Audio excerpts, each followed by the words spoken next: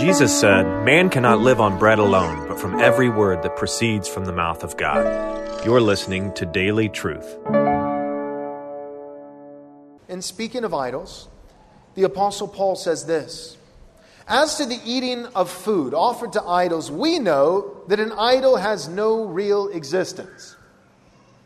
Right? There was a question in the church of Corinth at that time: is it proper or not for Christians to eat food that had been sacrificed to idols? And Paul begins by answering the question by saying, well, first, let's just get this straight.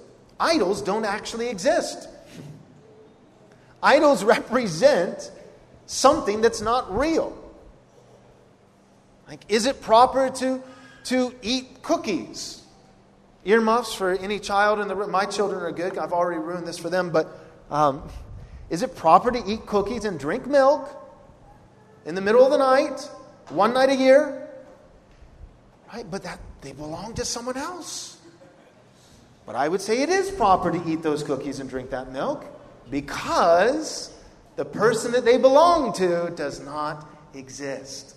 So this is what the Apostle Paul is saying, in essence. An idol has no real existence, and that there is no God but one.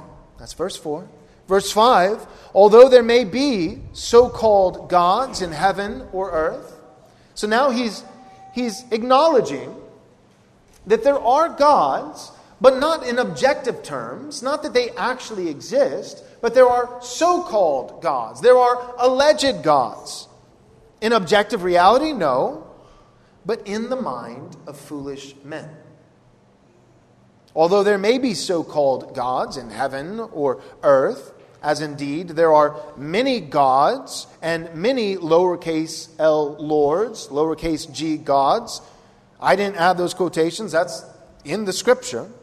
Yet, for us, there is one God, the Father, from whom are all things, and for whom we exist, and one Lord, Jesus Christ, through whom are all things, and through whom we exist. As a special thank you for your gift of any amount, we'll be happy to send you a free digital book from our store. To access this offer, visit rightresponseministries.com/offer. We highly recommend Pastor Joel's book, Am I Truly Saved? If you or someone you know has wrestled with doubts about the love of God, this would be a great resource. As a reminder, to get this offer, go to rightresponseministries.com/offer. And thank you for your generous support.